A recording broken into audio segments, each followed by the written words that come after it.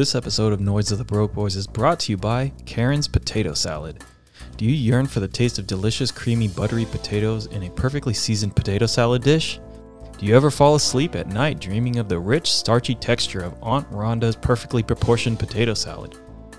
Do you suddenly have an urge to call my manager to cancel me because you assumed the race of my imaginary Aunt Rhonda, despite her racially ambiguous name, and are now jealous of her potato salad recipe?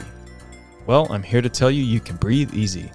Go ahead and hang up your phone. Give the police a day off from handling this important complaint.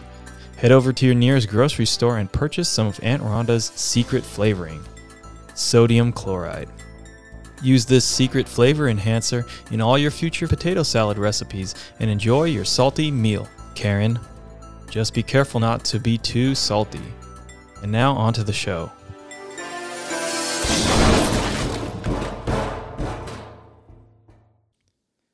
In this episode, I talk on a video call with one of my closest homies. He is an up-rocker and a photographer, and low-key, one of the funniest people I know. The song Welcome to the Jungle by Guns N' Roses always reminds me of this guy's crazy shenanigans. Please enjoy the episode with my good buddy, Dirty Sanchez. Do you know where you are? You're in the jungle, baby. You're gonna die. What's up, everybody? Welcome to the show. Today, I've got the dirtiest guest of them all. He's a good friend of mine, probably one of my best friends, and I'm proud to have him on this show. We're going to be talking about some interesting stuff, so I hope you guys are ready for the Dirty Sanchez himself, Robert Lim. What's up, man? How you doing? I'm doing well. I noticed we've been growing those COVID beards, just a sign of the time. But you've been rocking it a little bit longer, so I had to catch up. Yeah, we got them COVID beards going on, dude. So. Yeah. Yo, so what's up, man? I wanted to bring you on today because, photography, I mean, you've been a photographer for a long time. You've been a part of the dance scene as a photographer, as well as a dancer, almost as long as I've known you. And so you've seen a lot of stuff in the scene, definitely have, captured a lot of really amazing moments as a photographer. So I wanted to bring you onto the show to talk about a little bit about your photography history with it, because I feel like photography is not necessarily an element of hip hop per se, but it's an element that is preserving the other elements. You know what I'm saying?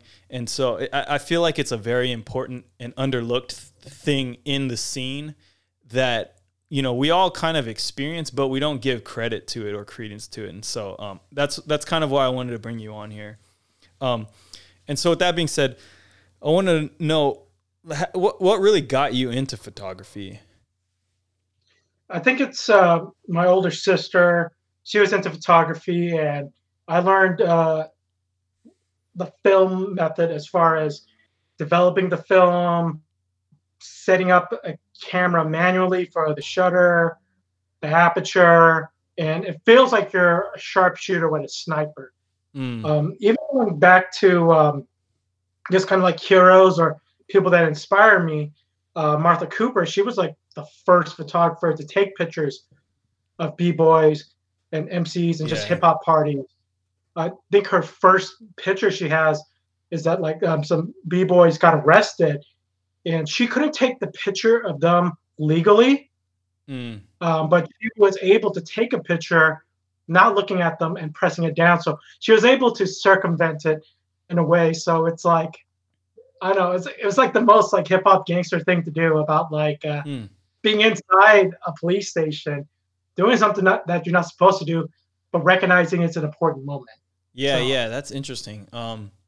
Is that when the cops came and shut down, what was it?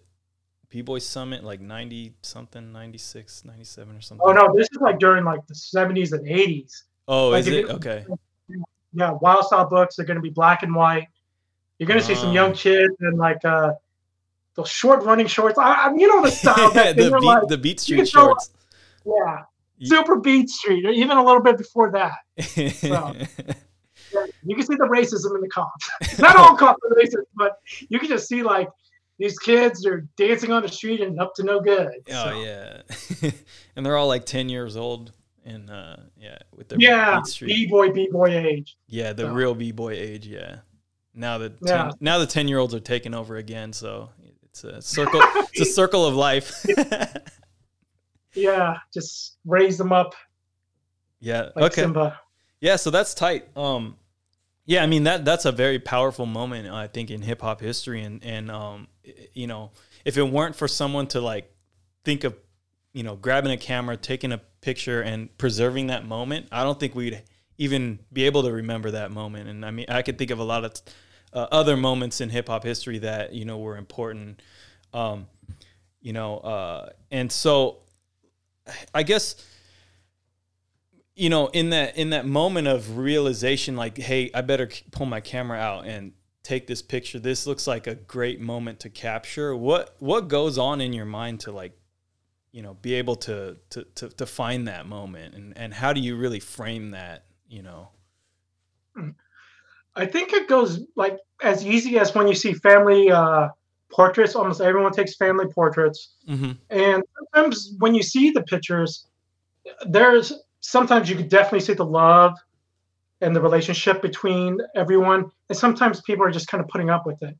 What I notice naturally, even from like Martha Cooper's photos and just other B-boy photos, everyone who's not even photogenic, and photogenic doesn't mean like beauty, but there's a level of vanity where people are like, you know what?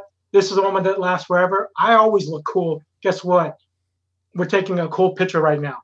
Even though some people, they try the hardest, you can see it, but everyone's ready to go as if like this is going to be the last picture they ever see before I get locked up or I'm dead. Yeah. So, and like everyone inherently does that in the scene. I notice like I always try to make sure now to take pictures of people, like if they're in crews or even if they're really good friends. Yeah. Or sometimes they're not even good friends. They're in a practice spot. They immediately just come together like, we are so cool. You better take this picture right now. You know, it's kind of baked in the culture to do that. I mean, I feel like just the idea of freezes in breaking is like hit a cool pose, look cool, as if someone was going to take a picture of you. I mean, I feel like that's the, you know, overarching like idea behind freezing. And so it's kind of baked into what we do already. So I can see how that would be. So that's tight. Did you start photography before you danced, or did it come after? I mean, like I remember when I met you, dang, that was like early 2000s. But I knew you were already dancing, you were up rocking and stuff. But I'm pretty sure you were already taking pictures too. So which came first, and did those bleed into each other at all? I mean, like as like a, you know, as an artistic kind of thing. Yeah, I like in high school, I started doing photography. That was like before we met over in junior college. Yeah. And then, it was really tough because it was considered sports photography for me. It's how I had to approach it. Mm-hmm. So sometimes I would just go through so many rolls of film, and also finding people that were also decent and knew what they're talking about. If I was asking them to do certain moves or freezes or experimenting what looked cool. So that was kind of a rough blend. But then when I started getting into the dance, I understood how certain body mechanic works, like what visually looks good versus what looks good in one instance. Because I've taken plenty of pictures where people have crashed or that move was just incredibly bad on video, but then the moment was the way the person looked, the adrenaline rushing through them.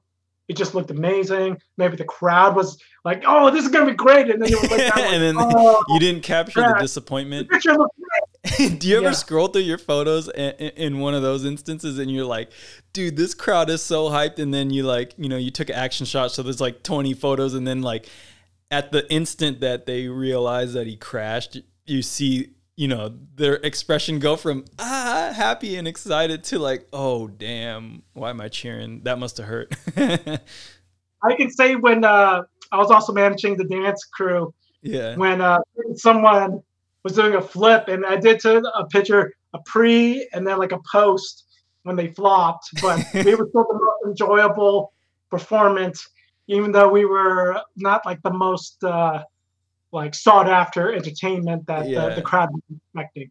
I Yeah. can mention places and people, but let's just say these people have gone well beyond and done plenty of music videos, and we're very proud. Yeah, Sacramento proud. yeah. I know who you're talking about. I'll leave it at that. I'll leave it. Oh, that's tight. So like I guess you're going back to what you're saying with the like seeing cool freezes, catching like a certain moment. Like what is it that you look for in terms of like lighting and the way that they're facing you? Or like, I mean, because when I look at your photos, I see that there's like, I don't know, it seems like you just caught this really weird position that people end up in. And I know that's part of the dance too, but it's like, I feel like if I took that picture, it'd look like shit. And, maybe it comes with a good camera too, which I don't have. But, like what is that magic moment that you're looking for? Or is there even a magic moment that you're really looking for? Do you just see it in their eyes when they're dancing? Like, oh, dude, I'm about to hit this move. And you're listening to the song and it's like, dude, he's going to hit this beat. I can tell. You know what I mean? Does that go through your mind? So when I was starting, a lot of it was guesswork. Mm-hmm. I understand basic, just kind of the technical aspect about understanding lighting. Mm-hmm. I noticed that lighting was always the hugest issues because events are not conducive to they're all indoor dark activity. Yes, crazy dark. So sometimes I experimented with flash before, but the one thing is that like that's also going to bother the dancer. Yeah. So I've been cognizant of like if I do flash, moment where like their move will enter into like it's not going to disrupt what they're going to be doing. Mm-hmm. And also another thing too, it took experience about knowing certain dancers and what they're getting into, as far as like, oh, they have so much momentum going here, they're not going to stop there. Yeah. This will blind them and it will make them. This will distract them. So a lot of also going with the camera equipment. A lot of that also had to go with better technology as well.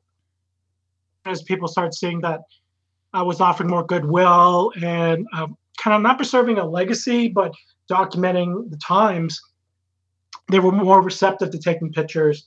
And that allowed me to pose them and prop them in certain locations. Yeah, I see what you're saying. So, okay. Yeah, so I could see how the lighting would be a real big issue in a jam. I mean, there's only so much you can do really with a camera to make that good. But yeah, I know like you as a dancer, I bet that helps a lot to like be able to see, I guess, predict like what's about to happen. I mean, and you're also very knowledgeable about like that particular dancer. Usually you've seen them before, you know what they're capable of, so you can kind of predict what's going on. So I imagine that helps a lot with it, and I think that is, what makes some of your photos so good is that you can like predict that in a way and be able to capture these moments. So I'm curious, what is your favorite moment you've captured on camera? Gosh, the two that I like, two categories I like to separate are like ones where I kind of pose the individual. Mm-hmm. That's where like we have a setting and I'm counting 1, 2, 3. We're kind of documenting. And another one is just like when he's at a jam and it was so hype. It was so dope. And then like everyone goes crazy over it. Mm-hmm. And people always hit me up. I could say like at least like at a jam, an event, definitely a freestyle session. Gosh, I'm trying to think of like one more, like there's so many from freestyle session, but one that I really like that like I've just seen that on certain flyers, but it doesn't matter to me. There's one where it's Tata. He entered with Machine and Morris, mm-hmm. and then he did like like an air chair, but he lifted up and also he pointed at his opponent. And then like it was able to hold it, but he also had the look and the fierceness like, I'm calling you out. Yeah. Yeah. And then like the importance with when the promoters say, this is why you come to jams. Yeah. You feel literally like there's a point where there's a couple seconds where you are completely deaf and everyone else is deaf because they're screaming with excitement. Yeah. And somehow they release all this energy. And I'm trying to take the picture where I'm trying not to get way too excited as a fan. Yeah. That was like one of those moments where I'm just like, that was great. I can say also just from like contemporaries or people that are like I see as crazy better than me. There's also another one with Tata and Zeku where they did. It was a crew battle, the 20th freestyle session, and he did the swing routine. And I want to say Ken Kwan caught that, and like when I look at that picture, I felt the same way too. So, and that was just amazing. Yeah, that was just like I'm like, wow. It's like a moment. That takes people. It's like a moment where like the crowd got punched in the face, like with the hypeness. Yeah. That's tight. Now let me go to the ones where I want to say like not necessarily contrived, but they're set up. One of our friends, we had an event called Art Street where there was a warehouse that within 3 months' time was going to get bulldozed over. Oh, yeah, in Sacramento? I think I remember that place. Yeah. So the warehouse allowed artists to set up little art spaces. And I'll send you links to these pictures, too. That way you kind of know what I'm talking about. But there's a picture. His name was Kwan. And he did this freeze, and there was a checkerboard floor. There was lighting in the background. And even if I took him without it, like it looked like this abstract mural, and it was incredible. Yeah, I think I remember that photo. Yeah, and then and there was like this purple lighting, and it was just like I look at it, and I'm like, did I take this picture? Did I do too much? I was just like, I personally love it. Some people they're like, there's a lot of stuff going on. It's weird, but it's like one of my personal ones. But I mean, that's the artist in you going like, dude, this is something that I'm really proud of, or like, you know, that I really, I think I really nailed it with it, which, you know, and everybody has their own opinions about art. So, you know, but I would say if you like it, then that's what matters really. But yeah, I'm pretty sure I remember that photo. I might have even been there during that thing. But anyways, I was going to say just real quick, like also another person who's in the scene, always killing it, Little Shao. I need to muster up enough money because there's one print that I definitely want to get. So it's Wing Zero and then Issei and I forgot who else, but it was someone not of their crew, but I think it was in Times Square. And then like Wing Zero is like bending on his toes. And then the other two are just juxtaposed in a way. It just looked incredible. So like I need to make sure I have enough money. And I'm like, I definitely want to get a print of them. It's like artists supporting other artists. But yeah, that was a really dope photo that I'm like, wow. Do you sell your prints?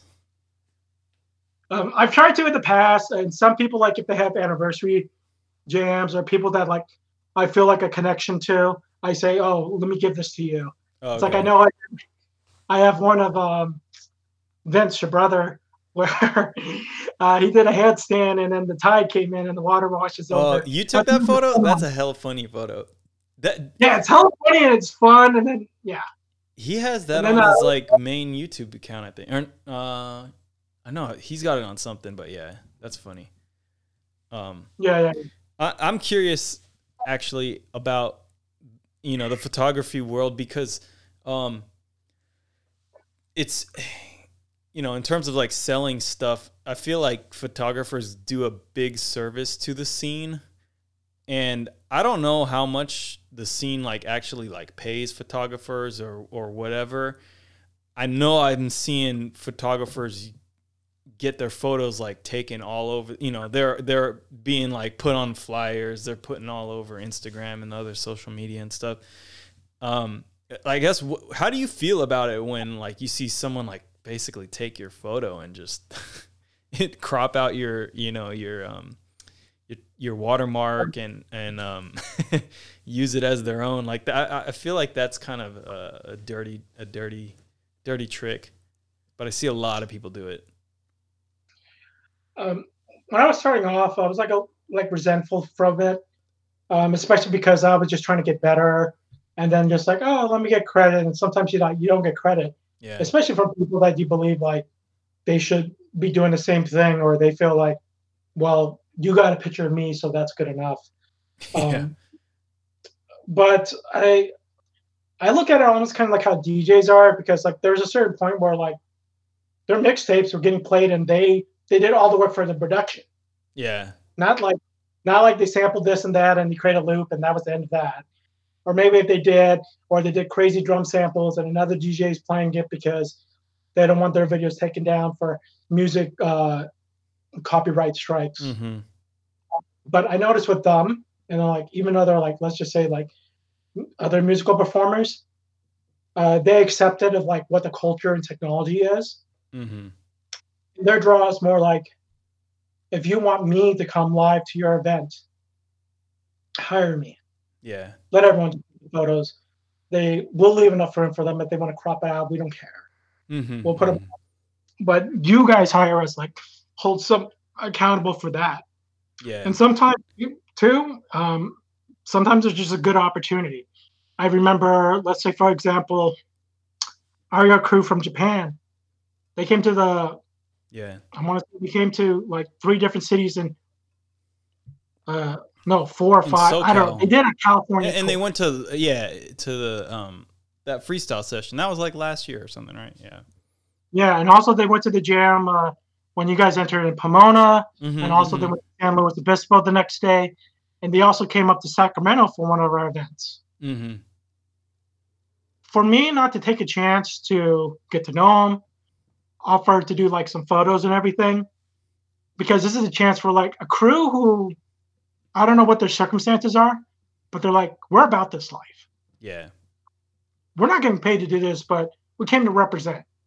This is just a different city. This is a different country. We came to do our thing. So I also have to look at it like that, because it's very, I don't know what's the word.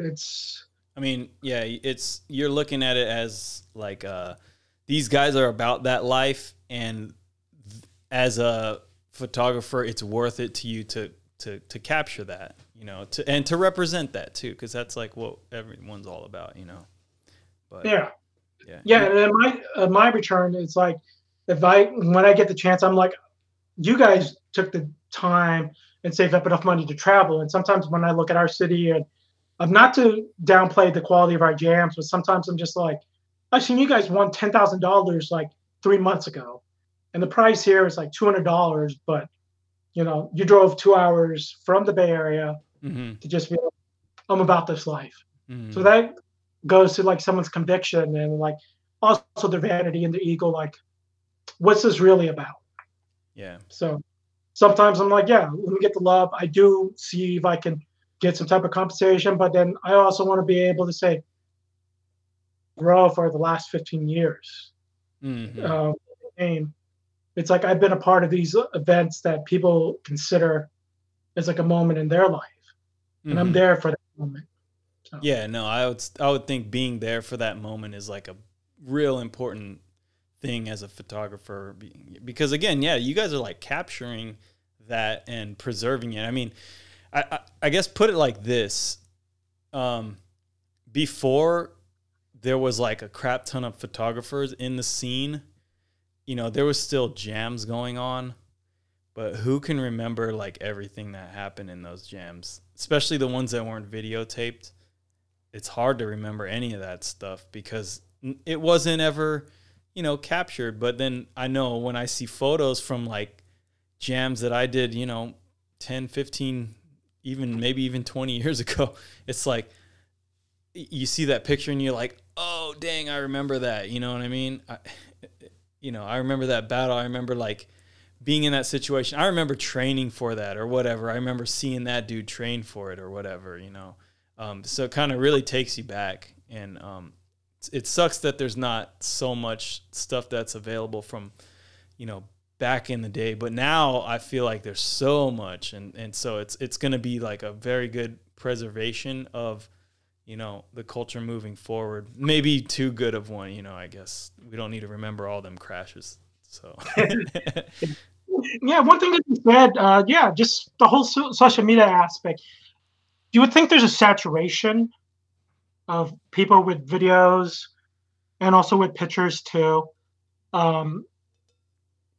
People have to adapt. It used to be in the culture when I remember Sacramento when there was a Rocksteady chapter. It was called Floor Rascals. That, it was like if you bit someone's move, you got sucked in the face. The jam just stopped and like you got beat up. Like whoever crew was starting to beat you up, didn't matter what happened. I've been in that where like, you're supposed to be dancing to get out of gang warfare, but no, you just join a dance gang.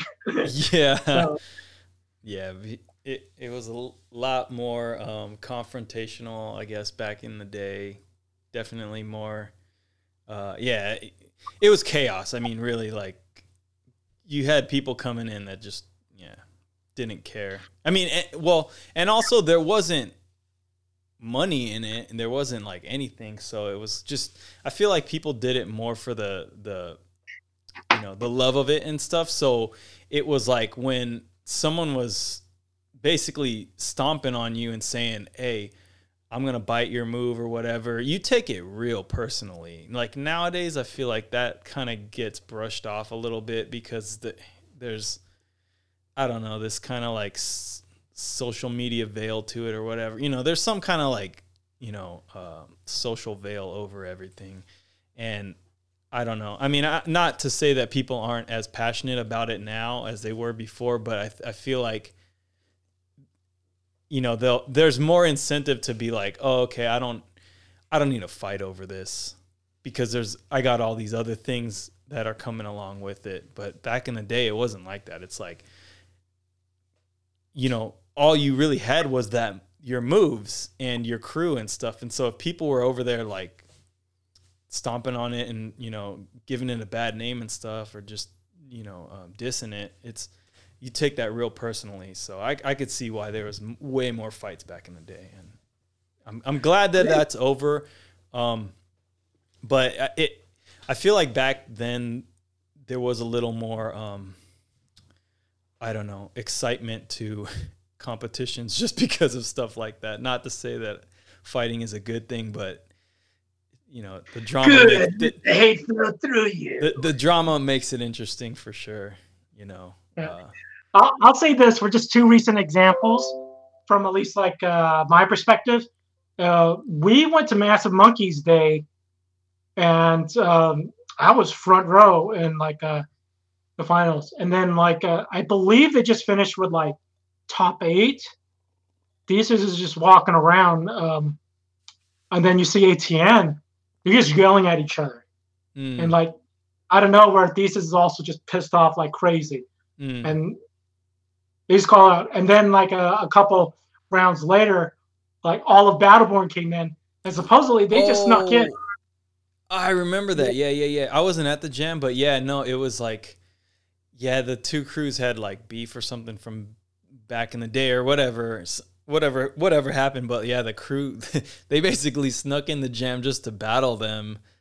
Yeah, I mean, it's no good that they're sneaking in and stuff and like doing that, but no, that's actually a great moment that was captured on film, because it's like if you got beef with another crew, like I feel like that's how you handle it. You come and just say, hey, we're gonna battle. We're not gonna go online and talk crap. We're not gonna fight. We're not gonna do this. We're not gonna do that. We're just gonna come in and battle you. And guess what? It's at your own jam, so you better come correct because we've been, training for this. We're gonna come for you, So I feel like that's dope. That's dope.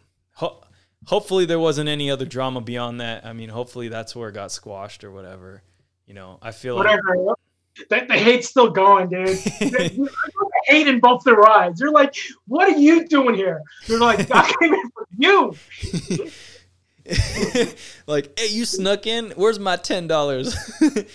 It's like a Sharpie action. I did this There's no myself. Sharpie. If you're gonna battle me, you gotta pay. This was at Party City. You can get them anywhere. Oh, that's funny. Oh man. Yeah. And one where, like, also just going back to that Pomona jam, just even seeing Williams, his real name is William Smiles. Mm-hmm. He's from Australia. He entered in with Lancer. Yeah. Yeah, I forget his name. Yeah, Australian dude. No, I know your name's William Smiles, but it's just like it was good talking to him. But he also had a fierceness in his eyes. But I remember saying same thing. I know not stirring the pot or anything, but it was the same thing when you saw Pac and also Lucy Sky. And then I'm like, when I saw the moves, I'm like, yeah, you definitely did that first. You have that so ingrained into you. The way you hit it, the way you get into it. But I mean, I'm not part of that. I was just like, I'm like, oh, I see. But also from someone to just like also protect you, like, well, I'm definitely going to fly up here.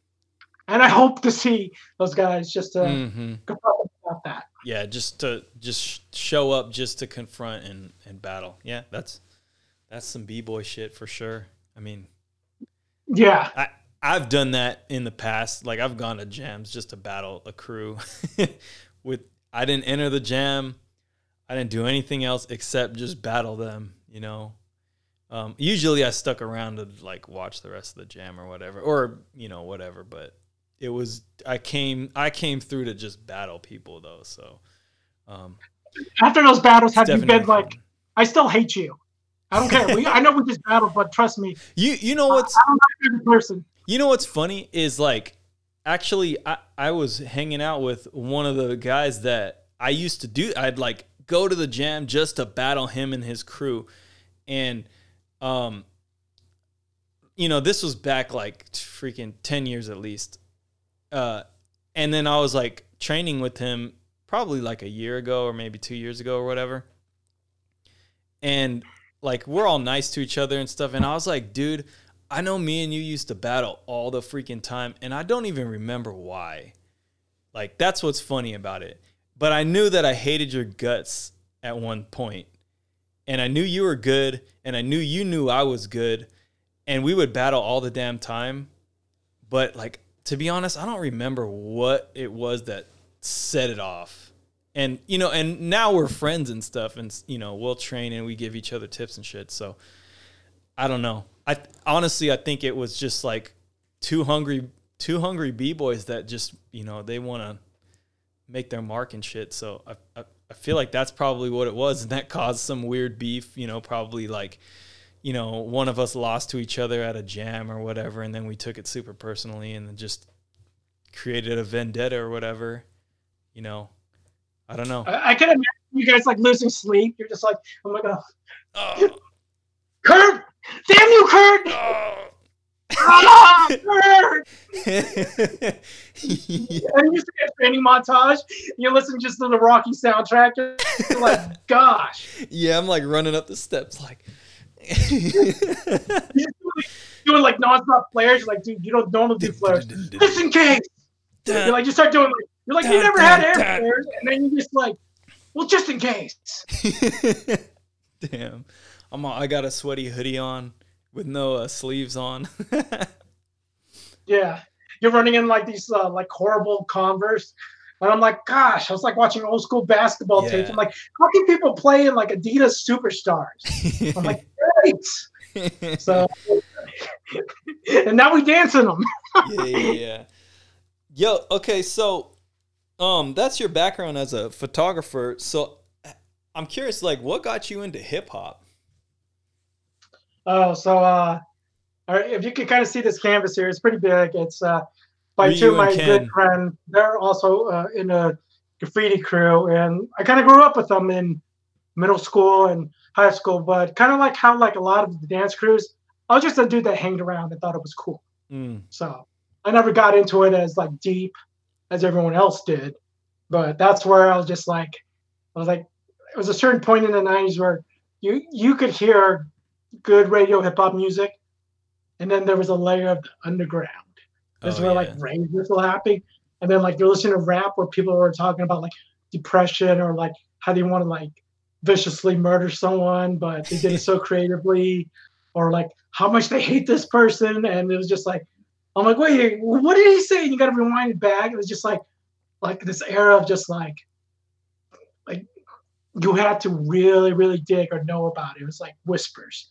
Like, let me check this out. Dude, it's the era of when you're walking down the street in like the city, and the dude walks up with like a Walkman, and he's like, "Hey, yo, you want to listen to this? Hey, you gotta listen to this though. Hey, and and then you're like, nah, bro, I got somewhere to be, but you don't got anywhere to be. You're just walking, which is like, I ain't trying to listen to that shit. I'm trying to hear that Cash Money Millionaire. Yeah, this is one of the time when like you can actually trust people, not necessarily trust. But when someone got like a hot mixtape out of their trunk, that's how Too Short started in Oakland. But Too Short was tight. Yeah. He was selling those. I was like, yo, man, check out, like, this is the dopest shit. You listen to that. A lot of Bay Area hip hop and like some Sacramento hip hop is just like, just about almost everywhere. Like, one, you have to have a really good producer or a DJ to set it up. Mm-hmm. Two, like, for you to even like make this stuff and hope to sell out your stuff, because it wasn't drugged. It wasn't like, yeah, let me get some of that because I already knew what it was. You took a damn guess. Yeah. And you have to rely on other people to be like, this is what's up. And sometimes, I mean, like, that's how like certain musicians were able to skirt like having to have it distributed to the record company or have like their team just, hey, sell this as a mixtape. We'll change the production. It's still my name, but it's like I get 100% of my proceeds up instead of like a quarter on every album I sell. But yeah, man, thanks for interviewing me. I must be sweating up a storm and being choppy with the thing. Yeah, well, hopefully the video is better, once I edit this. Hopefully it turns out a lot better. But yeah, it was great having you, dude. I really hope this pandemic is over soon so we can actually do this in person, because I'd much prefer that. I don't like doing these video calls because they suck. But yeah, and yeah, just feeling the vibe too, and then also just like, like I like it when it's a little bit looser, and then we just like riffed for a little bit too. Yeah. Well, so before we close out, do you have any last words or any shout outs or any plugs? I don't know. Check out my Instagram page. It's where you post all your photos and stuff. Yeah. And one thing I want to tell people is like, if you see me at a jam, not doing anything, go in and hit me up and just say, hey, can you take a picture of us? Because that's the one thing I noticed. Everyone always get a bunch of the cool shots, but sometimes you also want memories too. That you're like, hey, you know what? This was my first jam that I went with, my older crewmate that's training me. So, those memories, I mean, sometimes it can be better preserved as opposed to having just straight off your phone that you never print out anything. Yeah. And he's talking mostly to those Instagram thoughts out there. So, No. All right, man. It was great having you on. Let's get one more ow to leave this show. 1, 2, 3. Three. Ow!